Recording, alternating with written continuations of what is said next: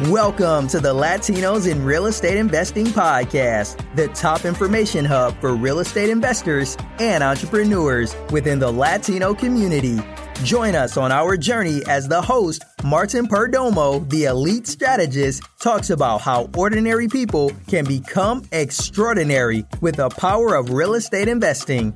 Here, he and his guests share their expert knowledge on how to create wealth through real estate investing, the mindset required to become a millionaire, and what it takes to master the craft. All right, awesome, guys. Thank you for joining us. And today I have my friend here, Boris Sanchez. Boris is not new here. He's from Sanmore Investments. He's a principal with his company. And today we're going to talk about various topics, one being the feds, where they are. We're going to talk about multifamily. I want to hear his perspective. You know, Boris is a seasoned investor. He's been here before. He's originally from Colombia. Bienvenido, my brother. Thank you for being here today. And, we're just going to talk. We're going to talk shop and allow people just to kind of hear two seasoned investors talking about, hey, what we see, what we think. What are you experiencing? I know that your market is Houston, as you was telling me off air, my brother, so that you're looking to buy and out in other places. But my first question I want to start asking you is I want to get into your world a little bit, brother, is what do you see, right, coming down the pipeline as we record this podcast today? Estamos February 11th, February 11th today, right? And February 11th, 2022, and the feds are they're assuring us that they're going to raise the rates next month. People, and a lot of investors, me included, I have some 5-1 arms out there.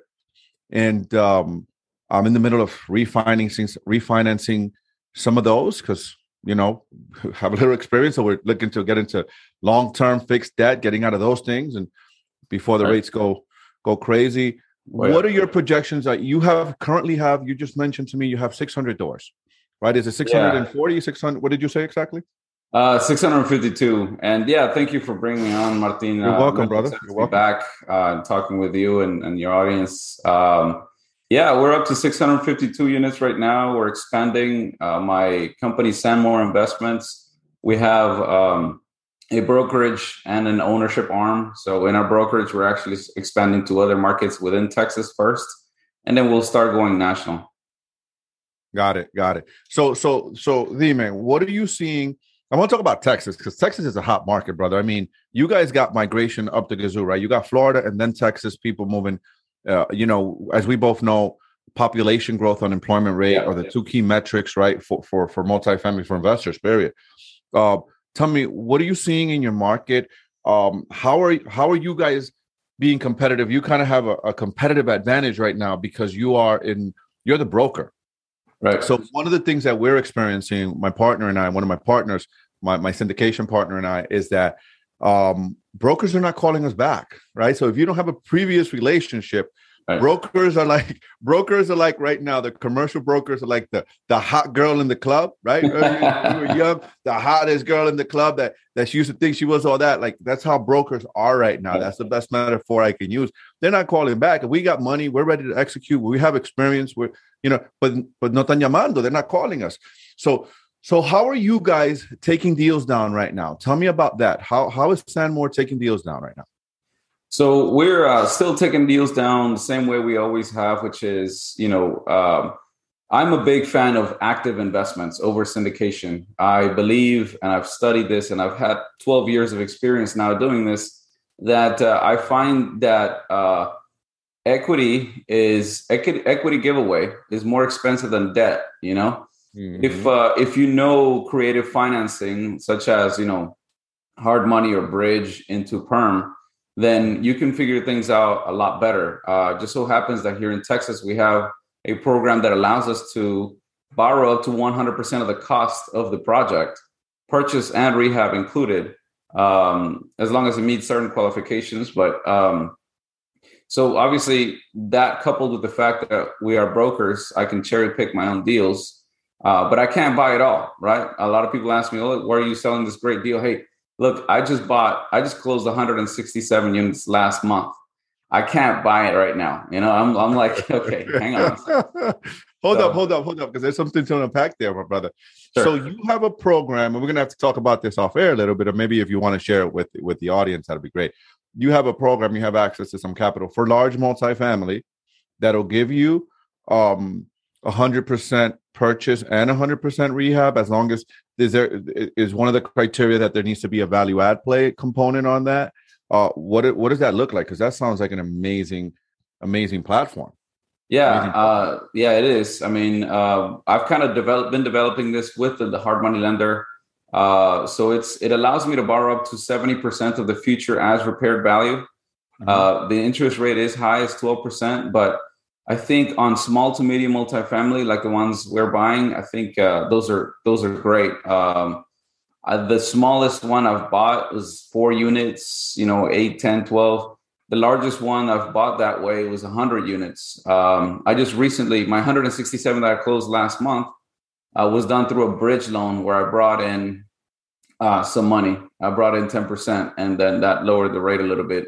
Because on larger projects, you're going to be in hard money for a long time. And so it doesn't make it worth it. It becomes too expensive. So it's actually great for small to medium commercial and multifamily. Got it, my brother. So dime una cosa. What does that mean for someone that might be listening to us that doesn't understand what we're talking about, right? What does that mean to have bridge that? Kind of explain that to someone that might be listening que tal vez no sabe what right? So what is it? So bridge is a type of commercial loan that allows you to bridge the gap between, like not owning it and then long-term financing, right? So it's a bridge loan that allows you to bring in a little less down payment. Otherwise, a bank will generally ask for 20 to 25% down, which can be hard, on a cash flow. And it's not scalable. So it's very popular to use in commercial lending, commercial investing, because it allows you to bring in less money to closing. We just brought it a step further, and we're like, okay, we're not even doing a down payment. We're just, our hard money lenders letting us borrow 100%. And this is a product that I do offer all through Texas, and I'm trying to bring it coast to coast. But that's also experience too, brother, because I have relationships with my hard money lenders as well, that they'll offer me 100%, same kind of deal, 70, 75% of the ARV. But you got to have experience, right? You got to know what you're doing. They're not going to give that to someone that's just starting out, that doesn't know the game. So if someone's listening out there, how would someone get started, right, in buying multifamily? Before you answer that, let me backtrack a little bit. Why does Sandmore Investment chooses to invest in multifamily rather than single family? And we've kind of talked about this before, but why don't you let us know a little bit why? Sure, it's one of the most one of the most interesting things that I like to talk about, because what I say kind of tends to shock people when I tell them that investing in residential is actually riskier than investing in commercial. In residential, you only have 3 ways out of a deal. You can sell, you can owner finance, or you can rent, but you cannot do a combination of the 3. You can't rent a house and then try to sell it. It's just not going to sell that way. People want it so they can live in it. Mm-hmm. But in turn, commercial is more attractive the fuller it is, right? You can completely rent it and then put it on the market, which actually makes it great, because it doesn't matter how long it's going to be in the market if the owner is still making money, right? Cash flow. Got it. That makes a lot of sense. That makes a ton of sense. And then you have also the economy of scale, right? You have the right. So yes, you're right. The economies of scale of where I can actually put management. It's more intensive into one deal. Obviously all expenses become cheaper per unit once you have the more units.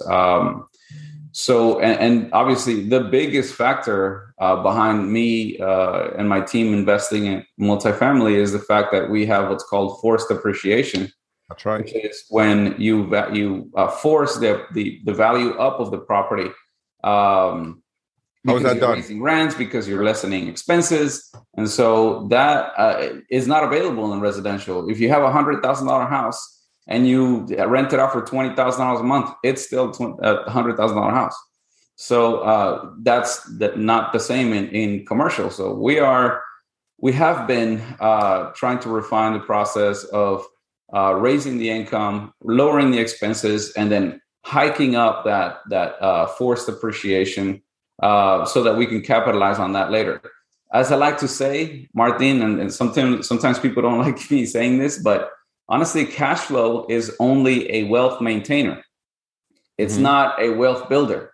Cash flow will only maintain your current wealth level, but forced appreciation has the actual power of bringing you to another wealth level. For example, I bought an 8-unit apartment complex for $260,000. It has been sitting on the market for like a long time. It was falling apart. I used hard money to buy it, and then I rehabbed it with another $260,000. Yep. A year, obviously I rehabbed it very nicely. I put in very good tenants. A year after me buying it at $260,000, I sold it for $1.2 million. So that's $600,000 profit. That's something that cash flow can't do for you right now. But you can do a lot with that $600,000. You can actually keep on scaling up and buying more and then getting more cash flow. I do believe in cash flow, but just long term, not right away.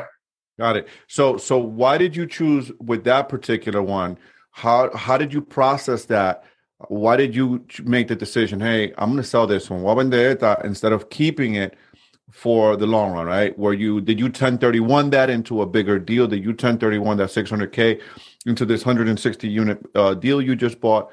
Or tell me about how you decide that. How do you decide for that for someone that's listening so they can try to learn how you process that? Yeah. So how did I process that? I think obviously I have to thank my team when it comes to that. We have a great team that allows us to actually increase it. You mentioned the type of debt that we're using, or what do you mean? No. How did you decide to sell that 8-unit rather than hold it? Right. How did you and your team process that decision? Hey, you know what? We got $600K in equity in this one.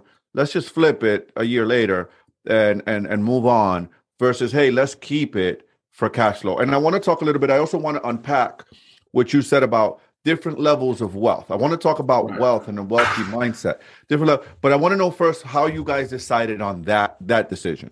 So I could have 1031. I realized I know you were talking about 1031. So I could have 1031'd it, but it just so happens that right now I have so much depreciation for my 32 units that I have. I have, different complexes everywhere. And that depreciation alone is enough for me to offset taxes that I gain off of that 600,000. So I didn't have to, but if you're beginning out, I would completely do it, because then you're going to be paying, 30-35%, something crazy like that, capital gains on that flip. It was measured. It was something that obviously it was strategic, and that allowed me to buy more. Actually, allowed me to pay off some smaller property that I have, and just kind of keep growing that way. Obviously, I spent some of it. It's that Ferrari you got, bro. I see your Ferrari club online and buying them cars. But I want to talk about some really, really high level you just said, right? And I want to unpack that, because there might be people listening that don't know. That's really high level stuff what you just said. So I want to unpack that a little bit. First of all, 1031 is when you take from same and like asset and your capital, you can move it into another same and like asset, and you avoid paying taxes that year. Explain to us, for those that are listening that aren't familiar with the 1031, but what I want you to explain to us is when you said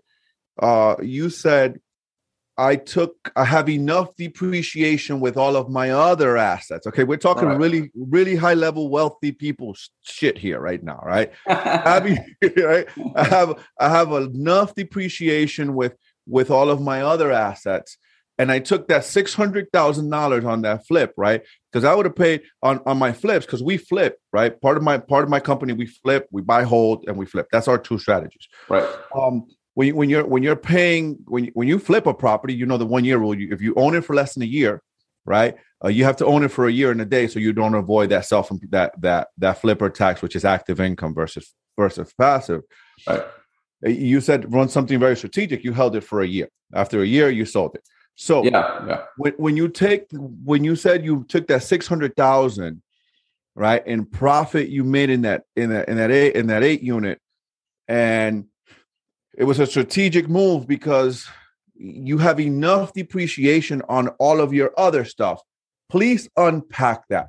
When you say depreciation on all of your other stuff, on all of your other assets, what do you mean by that? So people can understand that. Maybe someone's listening and they don't know what you're saying, right? Sure. Explícame eso. Go. So no problem. As as I told you, I have 12 years of doing this, and honestly, I've been focusing on this for the last 12 years, is growing and scaling up. So that has allowed me to have a nice portfolio of 652 units. Largest one, which is a 100-unit apartment complex. I have a 32, a 40, a 24, Class A, Class B and C mainly. So because I have so much depreciation, I'm 100% owner of the 100-unit. I'm 100% owner of the 40, the 32, everything. Because I am 100% owner of that, it allows me to soak in all of the depreciation that a building makes. Obviously, we know that real estate doesn't really depreciate, but according to IRS law, you can depreciate an asset such as real estate, and there is really no larger, legal tax break than commercial real estate. It's not even residential.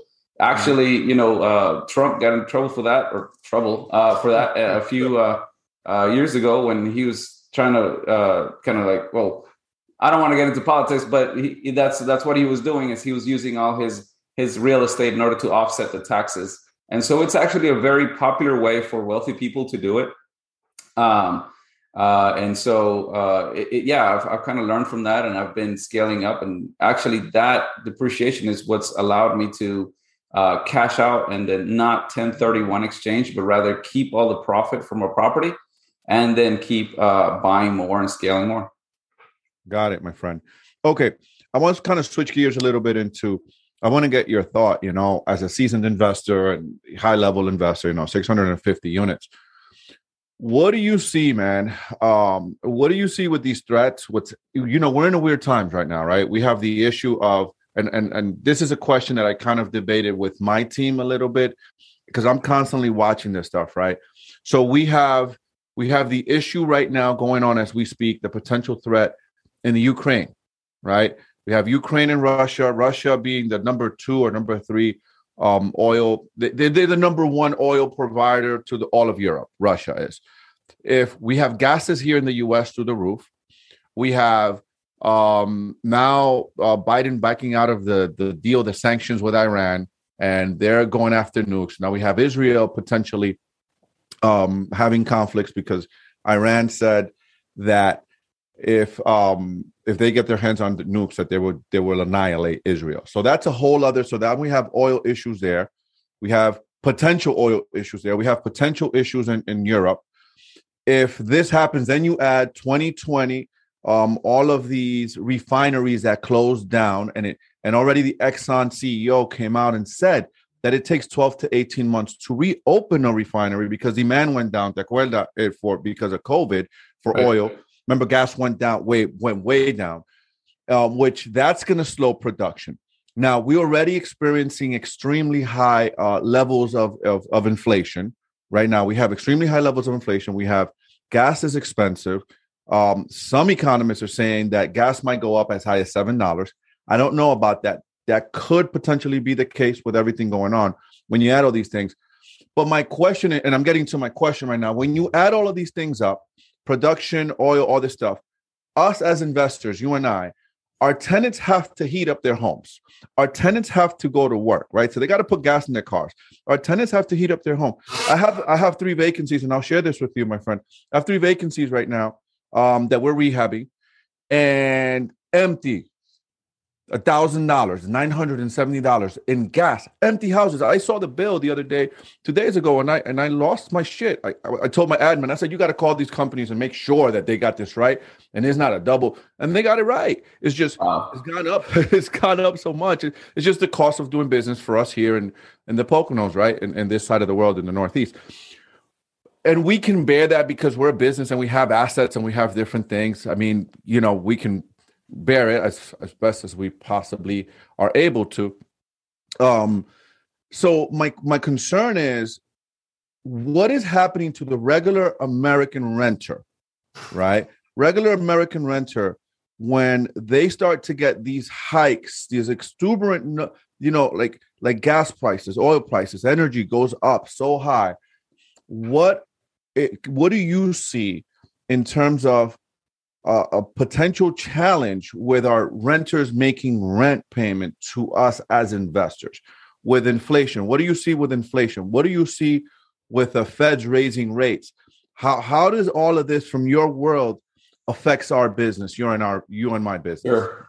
So that's obviously one of the main reasons why people are flocking to Texas. I heard that there was an average of 880 people moving to Texas every day from other places. Wow. So obviously, Texas is growing a lot.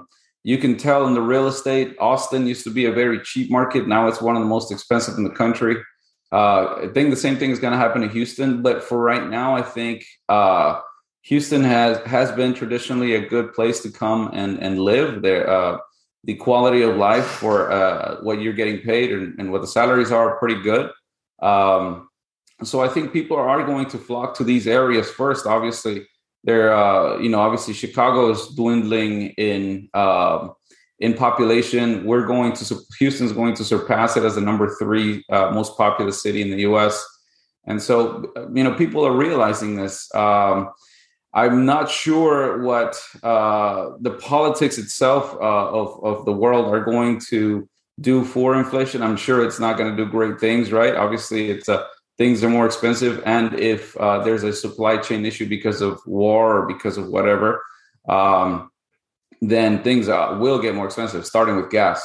But then also you have the Fed that's raising rates for residential. That's one of the things that folks may not realize is that commercial is priced differently. Now, they're all kind of in the same market. They're all in the same markets, right? But some of it in commercial is priced off of prime or LIBOR or something like that instead of the Fed rates. So it actually has maintained pretty steady through the pandemic. And now I think they're just now about to raise it. But again, that's why I'm a big fan of knowing your finance products, because there are finance products out there that allow you to borrow down to 2.5% right now. Obviously they'll include something like HUD or agency or something like that, but it's entirely possible to do that. I got it. So you don't think that raising of the rates will have an impact on cap rates, decompressing cap rates? I kind of disagree with you there, because I think that when interest rates as a whole go up, I think that it will decompress cap rates a little bit, because we will be affected on the commercial side eventually. Well, because this money. What I meant is yes, from the side of like demand and rates rising, it wouldn't affect the commercial market so much. But now, yes, you are right. If the rates actually do rise in residential, obviously people will actually look to invest more in commercial, which is actually going to make it more attractive for commercial owners. Mm-hmm. And that's kind of been the trend whenever something like like world economy based happens, is that obviously people will flock away from things like gold, and then they'll seek out real estate. Most of the time they'll be in commercial real estate. So it's looked at like as a safe haven. I think of it as one of the best assets you can own. There's really no better asset to own other than commercial. So Yeah, I think it's actually only going to probably help that rates are rising residentially, right? Because I think commercial owners will see a rise in occupancy as people elect to not buy anymore, but rather rent because it becomes too expensive to own. So I think it's going to be a nice trend for commercial owners. Got it. I want to transition into a little bit of how does one become rich, right? How does one become wealthy in our space, right? And there's a lot of different ways that you can become rich, right? And you can become wealthy in real estate, but more so in multifamily investing. What does that mean, right? What is that muscle in terms of money that one has to build, right, to become rich in the multifamily space? I think the very first thing that people should do is learn their finance products first. So when people ask me, hey, how do I get started? I have a little bit of money saved. How do I get started? I'm like, look, the very best asset that you could possibly have is your own mind and your own education. Educate yourself. There is a plethora of information out there, free information for anybody willing to learn on the internet. And so, learn about commercial valuation, learn about commercial loans, shadow people who do it already, talk to them, go visit them and everything like that. I love when people come to my office and they just want to pick my brain. I do have a mentoring program for those interested in actually learning from me directly about commercial real estate. But aside from that, if you are just more of the self-learner, I would just, obviously pick up, a book, pick up, the YouTube videos and visit a lot of those investment encyclopedias in the internet and arm yourself first. And before you spend one dime in investments, arm yourself with information, and you will see what I'm saying is true. Spending your money in commercial, even if it's small commercial, such as a 4-plex, 5-plex, a small shopping center, small storage facility, something like that, will actually, enlarge and multiply your investment rather than just make you a return. So we're talking about, you were asking me, how do we build wealth? How do you actually build wealth? Well, I'm telling you, the only way that I found that to be true is when you multiply your investment. You don't make a return. For example, if you have $100,000 that you've saved all your life and you're making an 8% return, which is acceptable right now, you're only making $8,000 a year. Again, you're not making any more. It's not making you rich. It's currently maintaining the same level of wealth that you have, right? But instead, if you take those $100,000 and you spend $50,000 in a commercial property, and after going through the motions and everything like that, you're netting $300,000, $400,000, $500,000. You have multiplied your investment. And so I think as a society, we're kind of way too stuck on the returns, and we have kind of ignored what multiplies your investment. And I really think that's the only way to wealth. What multiplies your investment? So, like I said, forced appreciation of properties. If I'm learning, that's why I said, educate yourself, because if I'm learning about hard money lenders and how it works in your state, obviously I can't offer this everywhere yet, but in your state, I'm sure there's some something similar where you can buy a property at 90 and 95, 100% of cost, and then let's say it's a 12-unit apartment complex, like I see around for $600,000 or whatever. You can actually make that and then raise the rents, renovate it, and everything like that. The loan can't provide for all this. Afterwards, it'll be worth $900,000, and then you would have initially after spending $150,000, you would have essentially made $150,000. So you would have multiplied your investment, by 300%, not just made a return on it. And so that's literally the way that I like, and I only invest is if my money is being multiplied, never return. I love it.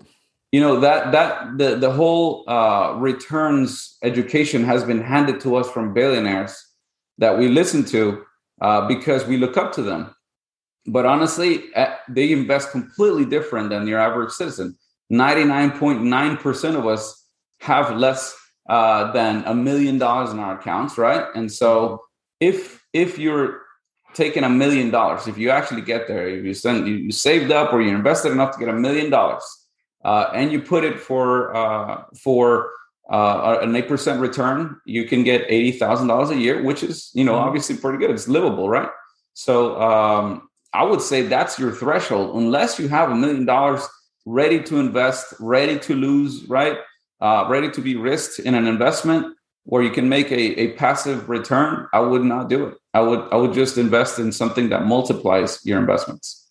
I love that, man. That's really sound, wise advice. And it's interesting because we have right now an 8 unit similar to yours.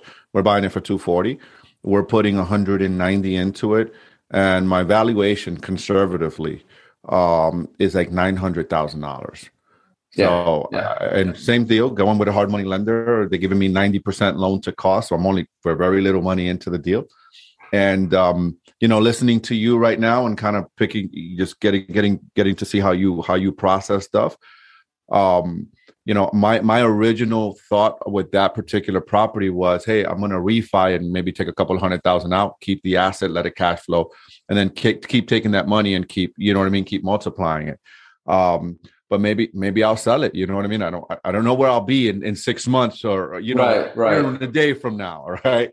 Yeah. You should always, as an investor, I just don't believe obviously I'm way different, Martin, than a lot of people that kind of just echo the same thing. But I don't believe in the BRRR method. I don't think it applies to the commercial space, because in commercial, as you'll see in your 8-plex, you're going to have to renovate it, fill it up, and then probably refinance it. And I got to refi because it's a hard money. You got to refi because you got to stabilize it. And then that's the whole point of actually selling it is, if your cash flow is pretty good, let's say you're making a good $3,000, $4,000, $5,000 on your 8-plex, you're okay. Even if you put it for sale and you stand to make, $500,000 or something like that, you don't really are going to mind how long it's going to be in the market. That's right. Once it does sell, you're gonna take those $500,000 and you're gonna invest it in a larger apartment complex, and so on and so forth. Yeah, that's right, man. I really appreciate you, brother, coming on here. And my last question is, what do you see for the future of real estate right now? Because it's really weird times. Inflation numbers just came out. We're at 40-year high since 1982, the highest since 1981. Sorry, 7.5. That's wrong. If you just go shopping, you'll see that it's a lot higher than that. Doesn't make sense. But that's what they're telling us it is. That's what the CPI came out and said. The Consumer Price Index came out and said we have unemployment. It's low. It's weird, right? Unemployment's low. Real estate is at a 16% year over year, January to January 21 to January 22. Across the country is up 16%, is insane. Inventory is still extremely low. I could speak for my market here. We have less than a month of inventory right now. We should have on the Pocono Mountain MLS, there should be 3,000 units. There's only 391, brother. There is nada. There's just nothing. It's weird, right? And yet interest rates are coming up.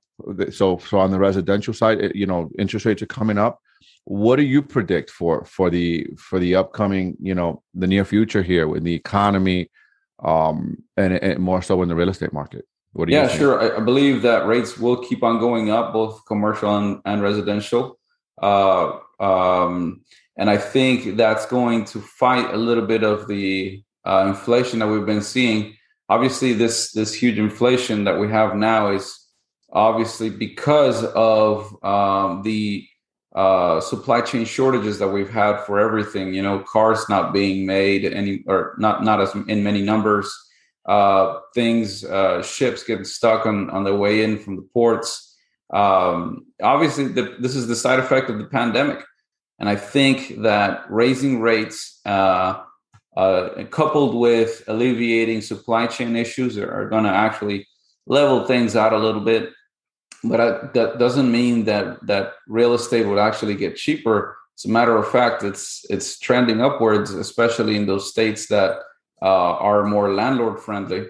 And so I really think that it just kind of depends per market, but as a whole, the real estate market will be strong. And I believe that prices will plateau, and then maybe we'll see some kind of more of a buyer and sellers market, coming up. I'm not saying that it will be a buyer's market, but at least you'll have enough supply to actually level out the some of these high prices that we've been seeing. Got it. So you're thinking a plateau is what you're thinking? Yeah, I think so. Mm-hmm. You think this year we'll see a plateau? Because you're on both sides. I was listening to an economist the other day, and he said, look, things are going to be pretty hairy still for this year. Heading into next year, we'll start seeing that. And then he was actually predicting that we're going to enter a recession late 2023 to 2024. So, I believe it, but also I'm living in the moment. I'm just taking advantage of the current market, Yeah. And my last question, because I said the last one was the last question, but I just, I appreciate these conversations. My next question is, I read somewhere, and maybe you read it too, or you've heard it, but I heard an economist or one of these really smart people that I listened to, and they said, or I read it, I can't remember where, but there was a projection that by 2030, America is going to be a renter's market, that 60% of Americans will be renting. What are your thoughts on that? Absolutely. I believe it. Real estate will get expensive everywhere. The markets that lead the country, California, New York, Florida, and now Austin, stuff like that, Denver now, are becoming so hot that people cannot afford it, and so either new programs are going to have to come out so that people can afford this, right? Because salaries are staying stagnant. Financial programs, you mean, right? Financial programs. So because to alleviate some of this, and I think that we should look at as a society, as a country, we should look at that in developing more kind of future programs for financing, because it's trending. It's salaries aren't going up as fast as prices are, mm-hmm. And this was before the pandemic, and so now it's just kind of made things a lot worse. So I really believe that, people will actually start flocking to rent and to apartments. And it's actually, again, going to only strengthen the commercial market. And that makes me more glad that I am in this market and that I got in early. So you are a believer of that statistic. I personally am, but we're both biased, right? Because we're in the real estate space. Right. Yeah, exactly. So we have a little bit of cognitive bias to that. But I also am a believer of that for many of the same reasons that you shared. That's because just inflation, like the price of real estate is not, the price of people's pay is not keeping up with the price of real estate. And these young people that are graduating from the universities are just coming out with in crazy amounts of debt that they just can't buy real estate. They really just can't. And I think that's one of the other contributing factors. Is it a concern for you with that being said as an investor, or how are you and your team processing this? Because my team and I are processing this ourselves with that being the case. And we know, hey, these kids are coming out with a lot of debt. People's pay is not keeping up with the cost of living and the cost of rent even, and the cost of real estate. Is it a concern for you, or do you guys are thinking strategically how to hedge against that, and or how to manage that coming in the future? Because listen, brother, 2030, taki mimo, eso ta, like it'll be here before we know it, man. We're in 2022. 2030 will be around the corner. We might have a recession in 2023. Who knows, man? Because I thought we were going to have a recession in 2020, right? When COVID happened and everything stopped, I said, oh shit, it's coming, right? But it didn't come. It actually took a turn, and real estate just went crazy. It took an opposite turn. So are you guys strategizing, thinking about that now? Are you guys considering that? Because we're at risk, right? We own the assets, which is great. And at the same time, we're also at risk because if people can't afford it, then where do we go? Right? Where do we go? Where does our numbers land? Like, then we depreciate our assets because we know it's based on the income of the asset. So are you guys thinking about that? I'm curious to get your thought on that. Sure. Obviously, look, this kind of excites me because I do agree that it's going to be a renter's market in the future. Mm-hmm. Houston is still cheap compared to the rest of the country. It doesn't have the levels, the real estate levels that other cities do. So I think I'm perfectly poised for it, even though, yes, I do want to expand. But because my foothold as an owner is so good in Houston, that puts me at an advantage that I can, identify good deals and then get in on them, hold them for a while if that's the strategic way to go, or sell them if need be. One thing's for sure, like you said, the future is uncertain. So the only thing I can work with is now, the present. And so if you deploy a strategy of renting, keeping cash flow, and some selling for, obviously for forced appreciation of value, then that actually is the best way to go. Make sure to keep in mind that depreciation is the tax haven that all the wealthy people use. And so, obviously they just come up with a plan where you can actually benefit from the coming renters market and benefit from forced appreciation, everything like that. Mm-hmm. Brother, I so appreciate this conversation, man. I learned a ton from you, getting your perspective and getting, thank you so much. I'm sure that the listeners and our viewers watching us on YouTube have also gained a ton of knowledge. If I know you mentioned that you had a mentorship program for anyone that, as you guys heard, this man Boris, this is why I had him here. Sharp mind, intelligent, seasoned investor from Colombia. Mi hermano, gracias for being here. Thank you. And if anyone wants to connect with you, I know you do all of your stuff 100% finance, so you're not looking for investors necessarily. But if anyone wants to get mentored by you or wants to go, I know you're doing a lot of keynotes and you're doing a lot of different things and speaking in a lot of different places. I love it because you're sharing. You're here. You're sharing with people. You're helping people get better. You're educating people, and I think that's part of my purpose. Actually, it is my purpose to empower others to become their best version of themselves through education. That's why I do this, right? You and I are both busy with our own businesses. You got 650 units, yet you still take time to do things like this and share, and you take time to even mentor. And I see you at a lot of different events doing different things. So I want to thank you for that personally. Thank you for that, for sharing with the world what you've learned and for helping others, right, come up. I'm a big believer in helping others come up. That's the way you go up. You contribute to prosperity in and of itself, and in turn, you'll prosper yourself. So gracias. Thank you for that, my brother. Thank you. If anyone wants to connect with you, and of course, I'm going to put it in the show notes. I'm going to put all of your social media stuff in the show notes and people and your information. But if anyone wants to connect with you, how would they get a hold of you, sir? The best way to do it would be to send me an email. My email is boris@sanmore.com. Send me your scenarios, send me what you'd like to learn about. If you're interested in the mentoring, I can send you some information on that. I am a big believer in face-to-face. So I've developed a 7-class course, where the first 3 would be face-to-face. And then the following 4 classes are, via Zoom. The reason for that is obviously because I learned from doing, so if we're not seeing each other face to face, I think that, you're actually kind of missing out because there's only so much I can tell you across the screen. So until I deploy a full Zoom or internet mentoring, please come check it out. I keep my classes very small because I want people to learn one-on-one.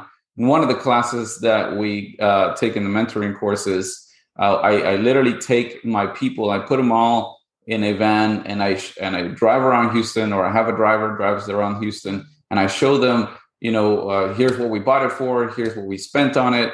We're going to walk some of our actual projects going on right now. You're going to walk my 100-unit apartment complex. I can tell you all the pains of actually owning something like that. So yeah, it's actually very intuitive. And that's why I'm a big believer in doing face-to-face. Now, if you are in other markets and you cannot make it to Houston, at least make it to the one class, and I can figure out how to do the other two via Zoom. Perfecto, hermano. Una preguntita. Will you do that in Spanish too? So to our Latinos, maybe, or anyone que está escuchando in Spanish. I actually have someone that I want to send you that is in Houston that I've kind of been mentoring all the way from here, but that's a different market. So I'm going to connect you two on Facebook, on social media. I'm going to send you a message, both. Would you do it in Spanish for some? Absolutely. Now, the mentoring course is designed to be in English, but if there was enough interest for people to want to do one in Spanish, absolutamente, I'd love to do it. Okay, perfecto, mi hermano. Thank you so much for being here, brother. I really, really appreciate you. This is your home, Latinos in Real Estate Investing podcast. Anytime you want to come back here, you'll feel free to come back.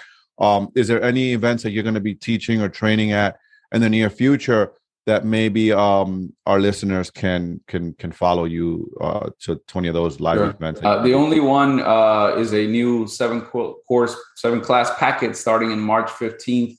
We're going to go over everything in commercial real estate, how to evaluate, what kind of types of loans are there for commercial real estate, how to bring in the least amount of money. We're going to go over some wholesaling. We're going to go over contracts. We're going to look at live deals. So it's actually very intuitive.